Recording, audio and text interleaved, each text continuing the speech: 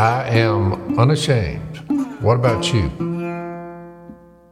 Before we started rolling, Jase, you were giving us stock stuff that you've been working on. How does this Afghanistan debacle did that affect the market and all that stuff? Yes, all went down. I mean, it's just the uncertainty, right? Uncertainty, worldly chaos. But these are all short-term things that happen. Right. I mean, which is kind of an interesting thing about just chaos in general, and it's just which is interesting because you see there's always associated usually something of the evil side or bad side produces chaos. Well, I was just thinking that whole situation, which would be awful if you were there. For whatever reason, you would be in Afghanistan, but I guess there's different reasons why Americans are there. Well, the lesson of that, I don't think it was what was happening. It was how they went about it. Right. You would think somebody would have got in a room and said, wait a minute, because it was embarrassing. Well, it's a really interesting... We didn't have any enough sense. In my opinion, if I'm going to do something on a scale as large as spending 18 years in a country that they were attacked rightfully so. Yep. Because, what's the old guy they finally killed in Osama bin Laden. Osama. But if I were in the works and I was calling the shots, I would always have me an exit strategy. Yeah. In case when we get out of here. When we get out of here, we better make plans, and it's going to take a while to move all this equipment that we haul over here. Mm-hmm. So, or if you don't, you're going to arm your enemy, leave them Black Hawk helicopters, M16s, ammo. Wait a minute here. Hold it. You didn't have a strategy that before you left that you would at least destroy that if you couldn't haul it out of there. Yeah, I would have had a strategy that covered that. From the get-go. It was really interesting, Dad, because Trump spoke this past weekend, and I caught some of it. And I forget what it was like to watch Trump and listen to him. He just tells you straightforward what he would do.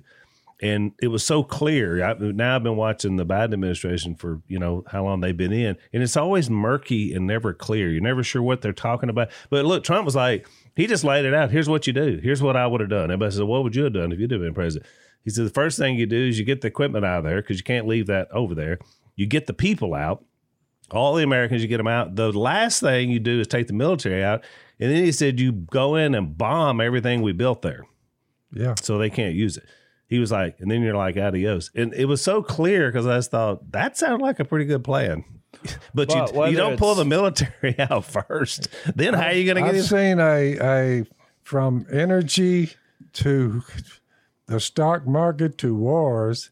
I'm sorry, but when they ran Donald Trump out of the White House, their replacement and what I've seen since then, as far as our energy, we were energy independent. Yeah, it's bad. I mean, we were paying half for gas when you pull up to a pump under Trump than we are now. Some of it almost seems to me, Dan, like they were just to prove a point. Even stuff Trump did that was working. I mean, just, even if you didn't like the guy. I mean, did everything go south when Trump left or what? But I mean, they changed everything. The border stuff, all of it. It didn't make a lot of sense. But it just seemed vindictive. The similarity is you got to have a strategy, whether you're in the stock market or whether you're pulling out of a country, and you got to stick to it.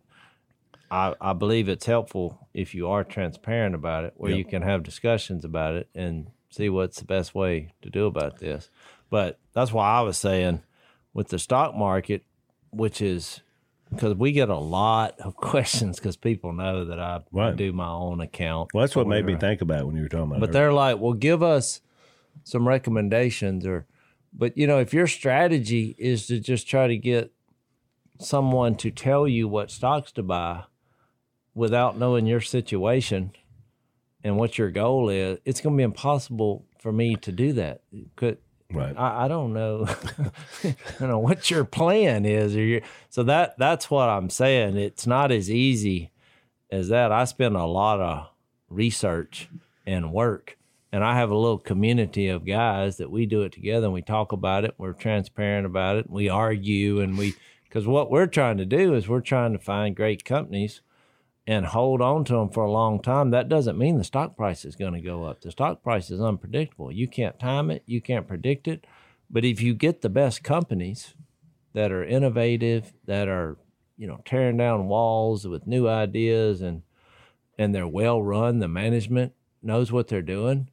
If you get enough of those companies with your money in it that you're participating for a long period of time, guess what? You're going to make a lot of money.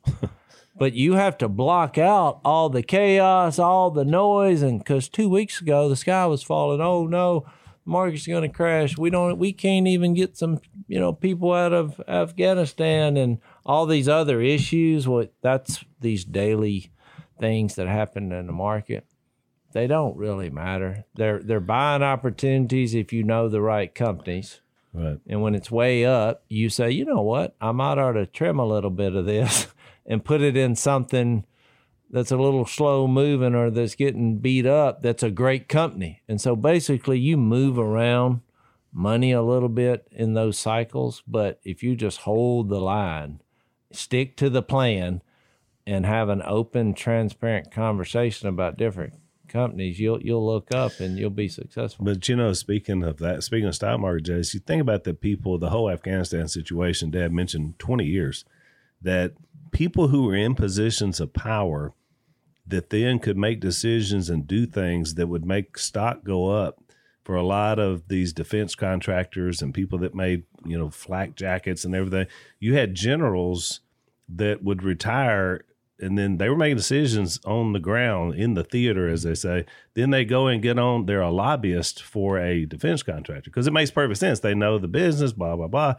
But then more decisions are made to keep you there because guess what? You got a bunch of stock options with this new company that you're working. I mean, do you think maybe that would have pushed some of those decisions to stay in Afghanistan for 20 years? Every day. It happens. You see that. The figure I heard was we forked out about $85 billion on that caper. Yeah. $85 billion. And when we go to leave, it's just complete chaos. There's just hundreds of thousands of people surrounding an airport to try to get out of there. I mean, it did not really end well. Or I guess not end, it's still going on. Yeah. Now they got this deadline. But I think when you make the way I consider all the noise in the stock market, I mean, I hear it because it does affect it, so you listen. But you disregard it as far as the long-term plan. And I feel like from a spiritual perspective, you have to do the same thing with all the world that's going on. You're aware of what's happening, but you realize what we're in from a long-term perspective, and I mean long-term as in eternity, being in Jesus. That's the way to bring peace to That's to what the I've world. focused on through the whole thing. I haven't listened to any politician make any speech at any time since the election. Well, you hadn't missed much. I listened to some, and it's very I've incoherent. listened to It's no very political incoherent. It doesn't make a lot of sense. No political pundits. I haven't listened to either of them, right, left, or in the middle. I don't listen to them anymore. It's pretty sad. It's in a tough spot, that's for sure. But I know this. You're right, Jay. It's the ultimate goal. The only way you really change people or any situation is from the inside out of a person. Yeah. I mean, until that changes, you're up against ideologies and everything else. Mm-hmm. And people love to abuse other people. I mean, you got a group of people there. But the thing about it, Dad, you and I talked about this recently. That thing goes back, everything in the Middle East, the whole thing goes back generations to what we read about in the Bible. I mean, there were this idea of this clash first against Israel, and now it's against Christians, and the same thing. Because we're just fruit of that. We've been grafted into Judaism. Yep. So the idea is that clash has been going on for all the way back to Abraham. I mean, empires rise and they all fall, all of them. And you're still fighting over the same piece of real estate. Yep. But how many have tried to go into Afghanistan and do so? It's been going back to Attila the Hun. Yep. But even the reason Jesus is so misinterpreted, I mean, because basically when you look at Hollywood's perspective of Jesus believing people, if you watch a TV show or some kind of movie where Christian people are supposedly represented, they always have them as kooky and crazy and or so radical, they're dangerous. Yeah. You know, because they trying to make everybody comply. They've taken some of the fringes, because some of the fringes of religion is like that. Yeah. But they never represent, and I mean never, unless it's a Christian-based TV show, like with people producing it. Right. They never, a lot of the people that I know that I run with are the most loving, peaceful, serving, hardworking, believers who are just solid, moral-based people. Yeah. Those aren't represented in that world. And the reason I don't think it is the same misunderstanding they had of Jesus. When they predicted the kingdom that would come and destroy all nations and powers, and Daniel spoke of it in chapter 2 and 7. There's tons of other prophecies that this almighty kingdom would come on earth. Well, even Jesus' disciples, when he's here, he's like, I'm the Messiah, the king, bringing the kingdom. They kept saying, well, when are we going to whoop them? That, you just saw it at every turn. When, or let's take on Rome. Yeah. Because you have all this power, because they know that he wasn't bound by the laws of nature and atoms and molecules. Well, most people would think, well, that's a weapon. And so what they had missed is the same thing I think believing people miss now, is that this spiritual thing, the spiritual kingdom that can't be pointed at. Remember when Jesus said, you won't say here it is or there it is, because the kingdom is within you. Spirit-filled people on the earth today represents the eternal kingdom of God and is the most indestructible, powerful force on the planet. Well, when you say that, that's why they portray you as crazy. Yep. They're like, do what now? That's right. You look at a bunch of people. They treated Jesus worse. Yeah, they walk into a church building and look around and say, you're the most powerful organization on the planet, and that you're eternal and indestructible and have the ability to change the hearts of people. Literally, just think, what else can do that? Which is why that's our main theme at Understanding. I do want to say something as we kind of wrap the discussion up about this Afghanistan thing. I know there's a lot of vets that listen to our podcast, and a lot of you serve there.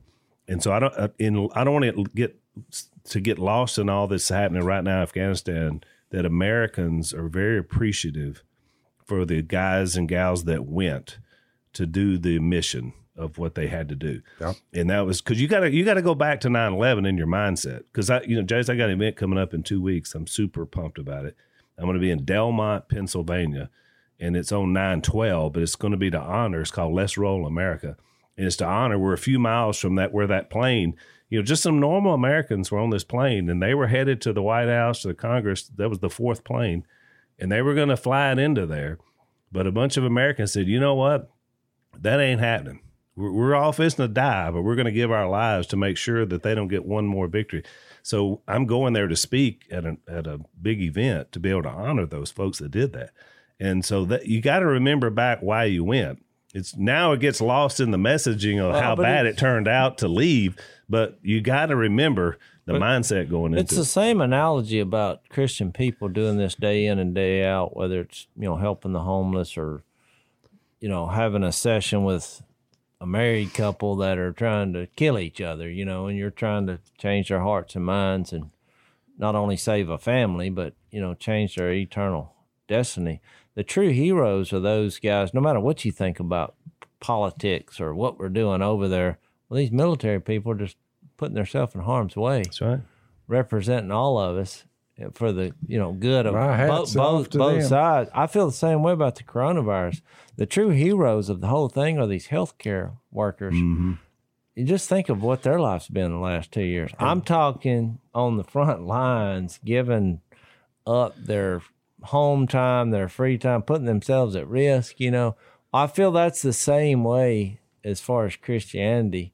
It's these people that are out there working on a daily basis with people, from the rehabbers to the whatever, but representing Jesus in a favorable light and giving people hope and peace and and patience, through what God has given us. I mean, those are your true heroes. I think it's what you got to step back and look at in any situation. Right. And then rise it to the greater conversation, which is what we try to do here. Let's take a break. So I heard an interesting, one of my neighbors, Jay's down at the Southern Lair, he had an interesting observation. We were talking about hair loss the other day, and he said, I'm not really losing my hair. I just look at it like I'm growing my forehead. That's things that make you go, That's one way to get around it.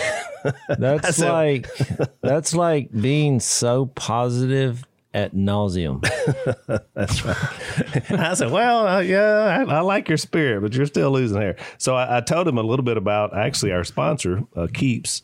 I said, well, you might want to check out Keeps if you don't want to grow your forehead. Maybe that's a different way to put it. Maybe we've added some things for Keeps. It's kind of like wrecking your car and saying, but look at all this recyclable stuff I have. That's right. So Keeps is has more 5-star reviews from any of their competitors. Hundreds of thousands of guys have trusted them to keep their hair, which that's their whole idea. You go to their website. They're going to, you're going to have a licensed doctor there, reviews all your info. It ships straight to your door, and then you can track your progress. So you go to Keeps, KEEPS.com/door. You're going to get 50% off your first order of hair loss treatments. That's Keeps.com/door. Yeah, my own son-in-law, he went over right after 9/11 and helped start building the Bagram, air base. He was out there on the bulldozers, and they're moving the dirt and getting ready because we're going to be coming. So he was at the very beginning of it, and so there's a lot of guys like him and gals that, went into a tough situation. So we appreciate your service, all of you guys, and love you. I want you to know that Americans support you. So I had a question. We had a couple of listener questions that we wanted to do today. And one of them was interesting. I'm not going to read the entire thing because it's pretty long, but the gist of his problem is this. He said, I'm very confused on how all future sins are not counted against a person. Because he talks about being a born-again believer, but he's struggling with the idea that how do you then live, and sin? And he made a couple of statements, Jace, that I thought, I'm not sure what he means here, but I think this is where he's running into problems. He said, if I were to slip and fall, I must go back and do my first works.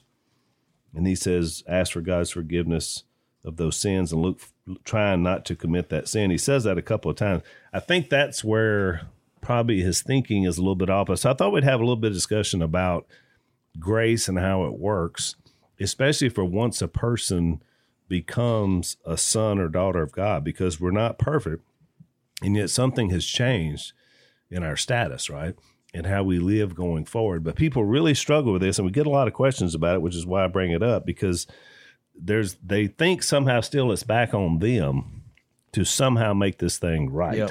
Which goes back to what I said, the Hollywood's depiction of Christian people. Most of these fringe, radical, dangerous groups, they're not grace-based. Would you agree with that? Right. Correct. It's rule-oriented religion that leads to, when you have a rule-based theology, you get people making up rules that are not biblical whatsoever and bring out the worst in people instead of the best. Right. And so, I say that right off the bat. To answer the question, because I think this is a legitimate issue. Sure. In Christ, is you feel like you can do this, or somehow, we just went through the whole book of Romans, which one of the main pillars of the book was you can't do this. You can't do it.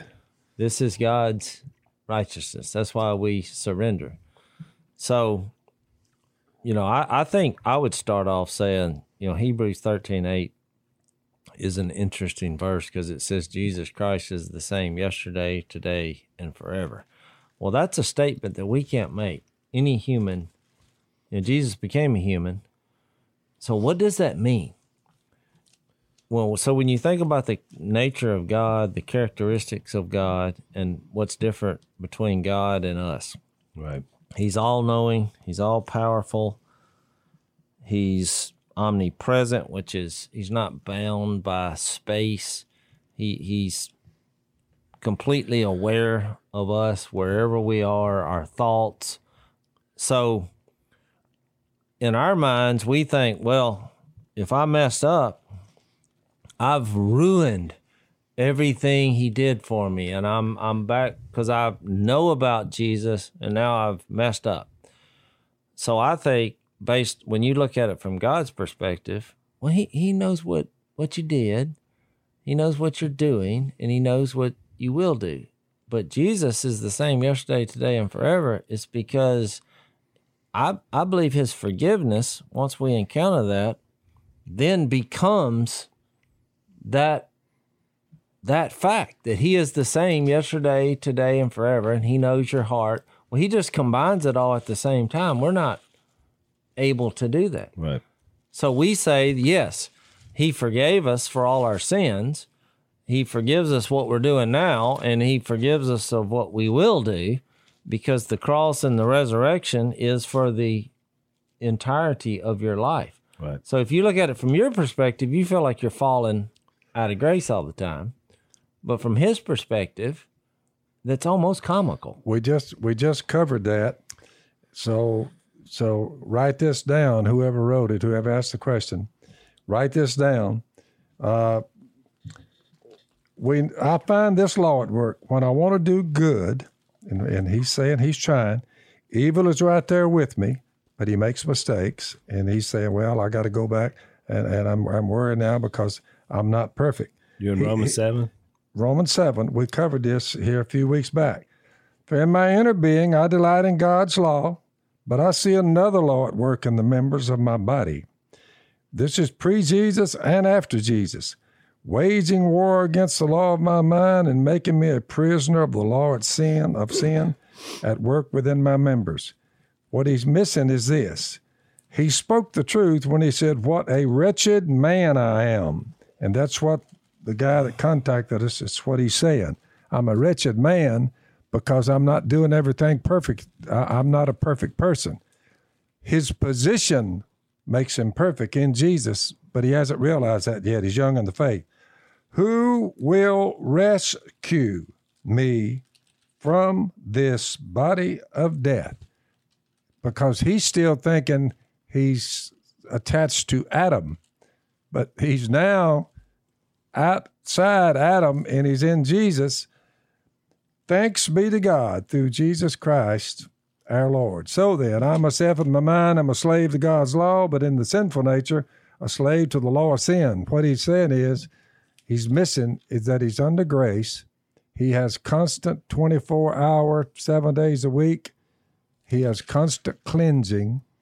I wrote it down. He's in a constant state of cleansing. As he follows Jesus, he needs to turn over to 1 John chapter 1 and read that.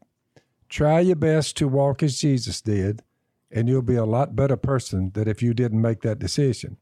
Try to walk as Jesus did. You say, can it be done? Yes, it can be done. No profanity came out of his mouth. You be the same way.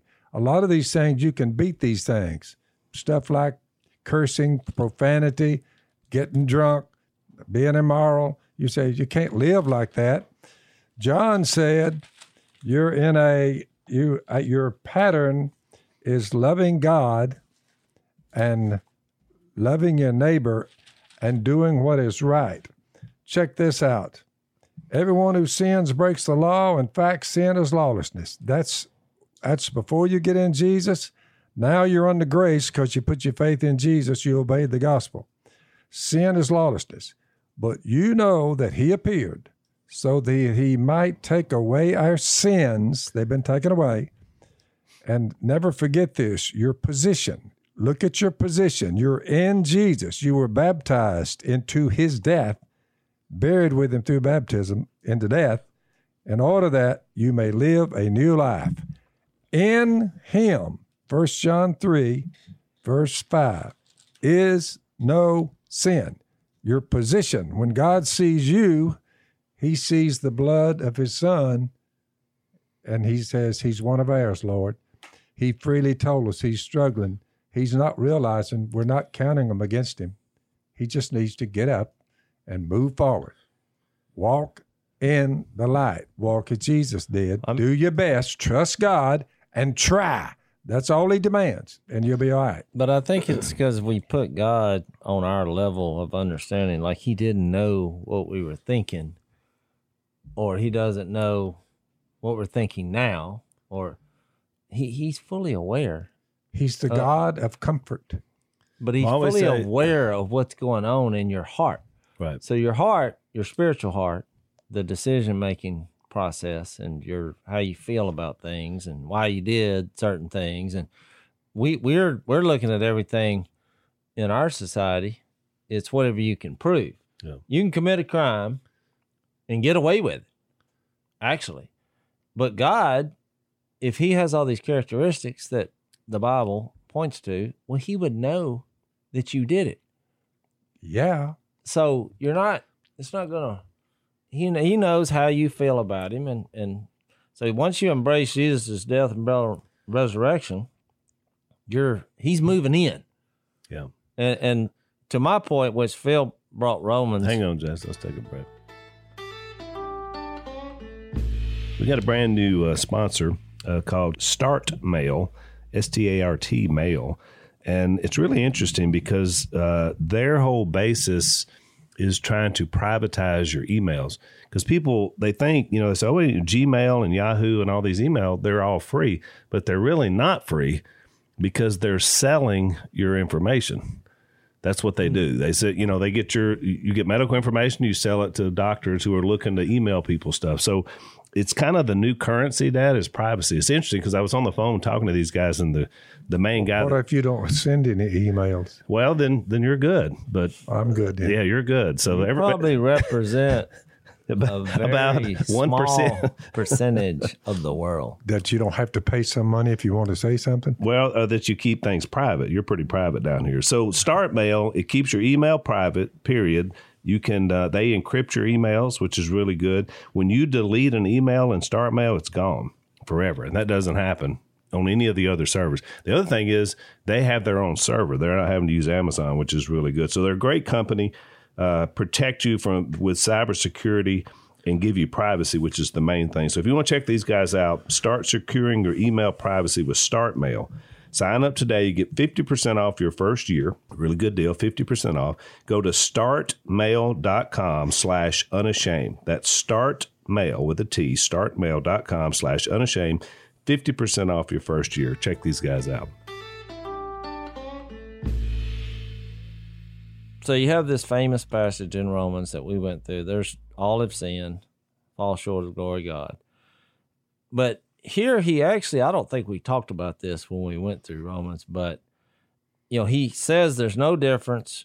We all sin and we're justified freely by his grace. And then he kind of says this about time here. He says God presented him as a sacrifice of atonement through faith in his blood, and he did this to demonstrate his justice. And then he brings up the past. He said, because in his forbearance, he had left the sins committed beforehand unpunished. He did it to demonstrate his justice at the present time, so as to be just and the one who justifies those who have faith in Jesus. And my point is, why is he all of a sudden going back in time saying that cross, what he did on the cross, was forgiveness for not only right now, the sins committed, but all the ones before. Now, he didn't say, and all the ones in the future. But since Jesus Christ is the same yesterday, today, and forever, and the more you read this, you put two and two together with other places. Like I could go to Romans 8 as an example, but it says, the creation is groaning at the present time. We're waiting to have, our bodies be resurrected or whatever. But then he throws in this statement in Romans 8 that says, verse 26, in the same way, the Spirit helps us in our weakness. Well, what does that mean? Well, we're weak. And because we're weak, we may have some future issues when it comes to sin. So my point is, when Paul said that in Romans 3, there's no doubt in my mind that Jesus' death went past, present, and future. Sure. That's what it did. That's what he did it for. Yep. It's called God's grace, and it is.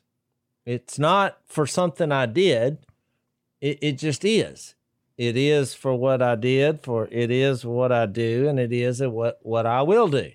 So God knows our heart. I think if you looked at it from that perspective, you would then say, oh, so when I sin, what do we do as believers? And 1 John addresses that. He says, if you claim to be without sin, you make God out to be a liar. So when this guy wrote this letter, you can't say that you don't sin, because then you're saying God's a liar. Well, that's horrible. So then you're like, well, so when I do sin, what do I do? Well, there's nothing you can do. You do the same thing you did when you first came to Jesus. You say, Lord, give them to him. Have mercy. So you confess your sins, not that so he's going to forgive you. He already forgave you. It's right. A past, present, and future. It's hard to understand the status. So he quotes two things in his letter, and I wanted to deal with both of them because I think this is where a lot of people go off the rails. The first one he quotes is from Hebrews 11:26. And he says, his version is a little different than ours, but it says, if we deliberately keep on sinning after we have received the knowledge of the truth, no sacrifice for sins is left, but only a fearful expectation of judgment and of raging fire that will consume the enemies of God. He applies this text into the thought process by, especially the word willful is his word, but deliberate in the NIV, as if somehow there's a different way to sin. Mm-hmm. Something is deliberate or willful versus, I guess, accidental. I don't know, but I've seen this used a lot. But isn't any sin deliberate? They all are. That's my point. And here's the biggest point that's missed by taking this verse out of context. Who was the Hebrew writer writing to? And what was the context in which he was writing? These are people who were hear about Jesus. Yeah, it sounds pretty good, but I'm going to go and stick with law because that's what I've always known. This entire book is that law won't work.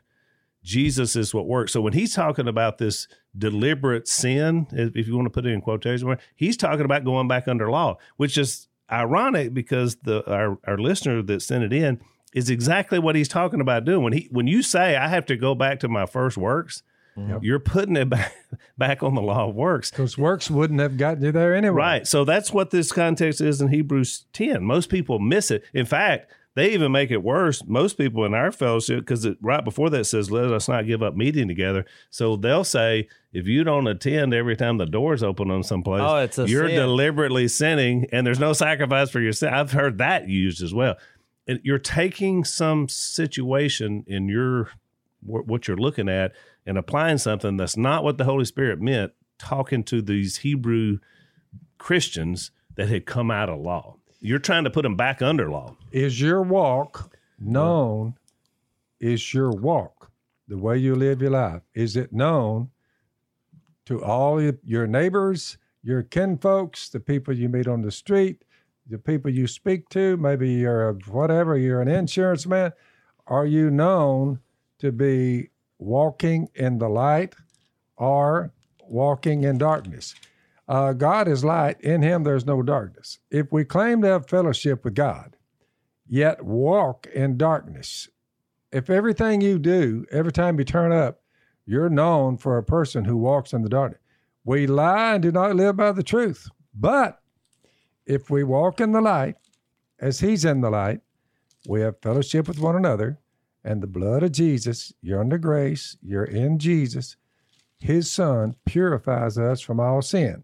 If we claim to be without sin, it's eating at this particular brother because he makes mistakes. Well, if we claim to be without sin, we deceive ourselves and the truth's not in us. If we confess our sins, he's faithful and just. He'll forgive us of our sins, and and righteousness will be yours. In other words, just be honest with him and say, God, look, Lord, I don't know why I did that. Forgive me. You're all right. Get up. Let's go. Let's go. We all make mistakes. But your walk is known to everyone what kind of person you are. Pretty well how you live, Al, is known by everyone. You're right. Let's take another break. We are at a tipping point in America. With 400,000 children in the U.S. foster care system and a quarter of those awaiting a forever family, Christians must step up. This is Jack Graham, Senior Pastor at Prestonwood Baptist Church, inviting you to Chosen, a summit addressing these urgent needs on Saturday, April 13th.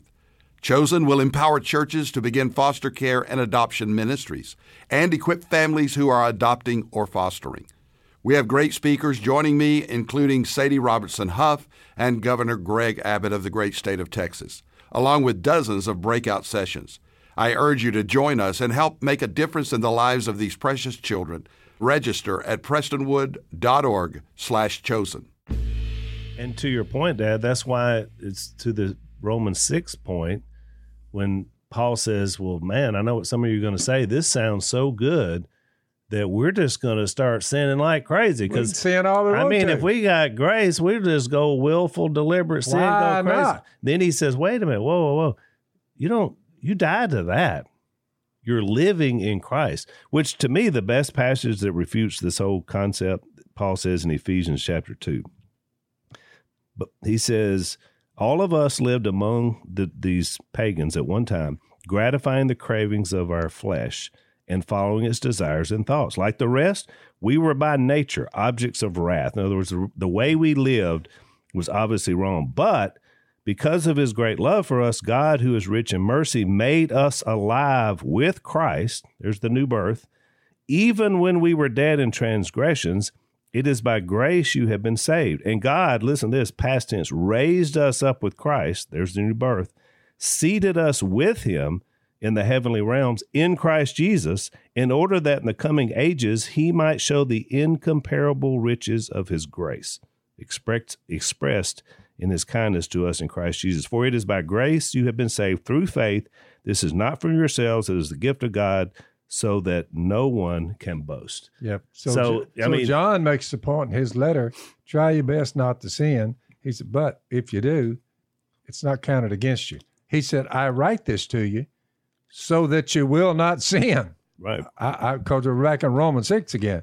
But if anybody does sin, which this guy does, this guy sitting here talking to you, he does too. So do all of us. We have one who speaks to the Father in our defense, which is the key thing. Jesus Christ, the righteous one. He's the atoning sacrifice for our sins. Not only for ours, but for also the sins of the whole world. So he's saying this can be done. But you're going to make mistakes as you go forward. Try not to, but when you do, you give them to Jesus and you get up and you move again. Well, that's the way it works. To feed off of what Al said in Hebrews, which I think it was a great point, because that's where all the confusion and the chaos is happening. Right. You read a verse like that, and there's people right now probably saying, they're saying if you deliberately keep on sinning, somehow they're... But you're right. It was because they were trying to obtain forgiveness through their performance of the law. Exactly. Right. But when you do that, you've now said, in one of my favorite passages, Galatians 2:20, you're now saying that Christ died for nothing. Because it says if righteousness could be obtained by observing the law, Christ died for nothing. That's right. So a very hard, controversial, we've argued about this passage for years. I'm not going to get into what our argument was over. We can do that another time. But in Hebrews 6, I did a class one time called Grace or Disgrace. You might ought to you may get you a sermon here. I like that. So I'm going to read this. This is a very difficult passage to wrap your head around. But if we just go after one principle, grace or disgrace, I think we'll see the point, because you've already laid the reason I want to do this is because you laid that foundation where are we going to put our faith and trust in the law, our performance, which was God's idea to give them the law to show them what? You can't do it. To point them to Jesus. Or are we going to believe that Jesus is greater because of his grace. So he says this in verse 4 of chapter 6 of Hebrews, it is impossible for those who have once been enlightened, who have tasted the heavenly gift, who have shared in the Holy Spirit, who have tasted the goodness of the Word of God and the powers of the coming age, if they fall away, to be brought back to repentance, because to their loss they are crucifying the Son of God all over again and subjecting him to, and here's where I got the disgrace, subjecting him to public disgrace. Now, a lot of people say, what in the world? Is that saying you can't fall away? You can't? We can talk about that later. But let's just go into what I know the fact is of what he is portraying, is that if you try to obtain salvation without Jesus, that's not going to work based on what I read here. If you subject the Son of God to public disgrace, whatever you do or whatever you believe, if that's your mode of operation, that would be the worst possible move you can make. That's it. So now here's what I think. Verse 7 and 8, I think, explains the point is. So he has this illustration. He says, land that drinks in the rain, often falling on it, and that produces a crop useful to those for whom it is farmed, receives the blessing of God. So I want to stop here.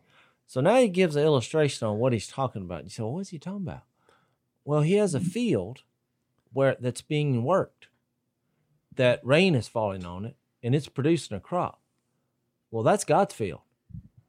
God is, you think about what he does for our life. He's plowing it up, he's planting it, he's sending the rain, and guess what? Crops are happening. But he's doing all the work. We're just sitting there coming out of the ground. He's doing the work by his grace, and he's produced something that was dead. So imagine all the illustrations. You have a dead kernel of corn. He puts it in the ground. He gives us everything we need in Jesus to start over. And literally a dead plant comes to life. That you see that all over. Well, the second verse of the illustration, verse 8, land that produces thorns, thistles, is worthless and in danger of being cursed, in the end will be burned. Well, if you alienate God's grace and his work in your life, what do you have left with you doing it on your own? Trust God. Weeds, thorns, and thistles. Yeah. Guess what? You're not going to produce the fruit. You want to be everybody loves corn. You want to be a big ear of corn. It ain't going to happen. You know why? Because there's no Jesus. There's no grace. It's not going to happen. So people come to this passage and they argue about, whether a person falls away, because they're not looking at it from God's perspective. He's saying, no Jesus and only law. Guess what? Thorns and thistles. Yeah. You ain't coming. No, your point is perfect. Let's take our last break. Because you're right. It's not the point of we're all in Christ and now it's about us. You're either in Christ or you're not. That's it. It comes back to that thing, because here's the flyover point. What you read in Hebrews 6, which I agree with, you go to 7, 8, 9, and 10, and the Hebrew writer lays out all those old elements, the sacrifice, the temple, the high priest. Took away no sin. That's right. He's making the case. So then he gets to chapter 10, and the verse I read earlier, look what's before that. After all that explanation of Jesus is the way, none of the other stuff will work. Therefore, since all that's true, brothers, since we have confidence to enter the most holy place by the blood of Jesus, by a new and living way opened up for us through the curtain, that is his body, and since we have a great priest over the house of God, him, let us draw near to God with a sincere heart. Listen to this, in full assurance of faith, having our hearts sprinkled to cleanse us from a guilty conscience. So the whole deal is, in Jesus, you don't have to worry. Our listener that sent in is worrying about something he doesn't need to worry about. That's correct. Because in Christ, we have been cleansed. Even the conscience is cleansed. Yep. This is one of the few things in life, and I mean being a follower of Jesus. A state of cleanliness. Yes. I wrote. This is one of the few things in life where what you do doesn't matter as much as why you do it. That's a good point. I mean, if you figure out this is grace motivated, if you focus on that, whatever you do, which, I mean, that's a quote, Yeah. Colossians 3, I think that was his point. Doesn't matter whatever you do it as working for the Lord, not for men. Well, he's including you in that category of men. You're in that category. You're not working to somehow figure out how you're going to be righteous. Right. That ain't going to work. No. So, And I love the way he wrapped up that Ephesians 2 passage. He says that we are created to do, we're God's workmanship, created to do good works, which he prepared in advance. So the idea is that anything good that comes from us, it's because we're in Christ. And anything bad that we do, and sometimes we do, it's in Christ. He takes it either way. He gets the glory for the good, and he takes the bad and says, I'll cleanse it and wash it, and you don't have to worry about it. I mean, what a way to live. I mean, that's how we should be. That gives us confidence. Once you were alienated, Colossians 1:21, from God, and were enemies in your minds because of your evil behavior. But now he has reconciled you by Christ's physical body through death to present you. Here's what our man who's sitting in needs to understand. To present you holy in his sight. That's because of what Jesus did. Without blemish, that's because of what Jesus did. And free from accusation. That's what Jesus provided for you. If, there is an if, you continue in your faith, established and firm, not moved from the hope held out in the gospel, and that's the gospel you heard. So we're back to Jesus and his death, burial, and resurrection again. Because of that, you're free from accusation, solid as a rock, perfectly holy, and you'll stay that way. Just trust God and try. Get up. Let's go. And, it's interesting because one more thing that this guy said, he said, Jesus also said if we love him, we must keep his commandments, which Jesus did say that. But it's interesting because what did he also say? What all the commandments that are out there, I'm going to boil them down to two things. Love God, and love your neighbor. Yep. Because you know what? That's doable. Yep. I mean, I can handle that. What these people don't realize is that there's no rule system it's not going to work anyway. Correct. I know this from Colossians 3 where he says, since you died, I think it's verse 20, since you died with Christ to the basic principles of this world, why, as though you still belong to it, do you submit to its rules? Don't handle, don't taste, don't touch this. Yep. These are all destined to perish because they are based on human commands and teachings.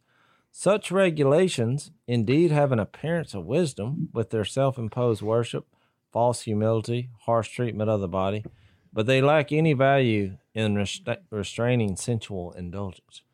Now, every time I've had a discussion with somebody about this, but they're like, yeah, but those are human commands and human teachings. I'm like, that's what we do with everything. You can't find 5 church meeting people to agree on what are the rules. If we went with the rule system, you're not going to get 5 that agree with what the rules are. Because everybody, like you said, some people think it's a sin. A sin. If you do not show up on Sunday morning with a group of people. Not just a sin, a willful, deliberate sin that therefore you have no sacrifice for sin. I mean, that's where you get to. That's it. You're out. You're out. You made a mistake. You're out. God and I and other people are meeting at my house today. They're like, sinful. You're not at the, I mean, there's people, we laugh, but there's people believe that. That's right. You're in the habit of not meeting. So my point is, what if you met, you went up there and you cussed under your breath the whole time and then cussed the preacher out on the way out? So you didn't sin by meeting because you were there, even though you cussed everybody out and threw a fit. They'll say, well, but you had another sin. Well, that's my point. What road are we going down? So I got to come. But if I just hadn't come because I didn't have anything else to say, well, that would have been sin. So I'm doomed. So now you've got me a situation where I just can't win. You know, Joe Beam tells a story in his book, Getting Past Guilt, that I think is a great way to wrap this thought up. He tells about, he was a young preacher, and this guy comes in, and he was a deacon in their church, and he said, I just got, but Joe's young, you know, he says, this guy was just like, he looked up to him so much, and he said, I'm having a problem, preacher. He said, well, what is it? He said, I committed a willful, deliberate sin 18 years ago, and I think I'm going to burn in hell over it. Of course, Joe is thinking, oh, man, he's had an affair. He's thinking all these bad things. And he said, what was it? He said, well, I was stationed in Germany, and I never met with anybody. You know, I had an opportunity, but I just didn't do it. I didn't meet with a group of things. And then he quoted this verse. And so Joe said, you know, the Holy Spirit gave him this wisdom. He said, you know, your son, Jeff, how old is he now? He said, he's about 8. He said, if Joe, you had told your son to go, Jeff, to go and to feed your dogs, and you came home that afternoon, he didn't do it, what would you do? He said, well, I'd go over there and chew him out. I'd say, I thought I told you to feed them dogs. He said, and what, and if he said, Dad, I'm so sorry, what would you tell him? He said, it's okay, just do what I told you to do. It's okay. He said, what if you came back the next day, he's still out there moping over it? And he said, well, I'd tell him, that's over. Quit worrying about that. He said, what would you do if when he was graduating high school 10 years later, he just was all sad, and you said, what's the problem, son? He said, I should have fed those dogs. I mean, he said, what happens when he's 25 years old? It's 18 years after you got a grandson. You're so excited. And he says, Dad, I just can't get over not feeding them dogs. He said, by this time, the guy's looking at him. He said, what would you think about that? He'd say, I think he didn't believe his daddy.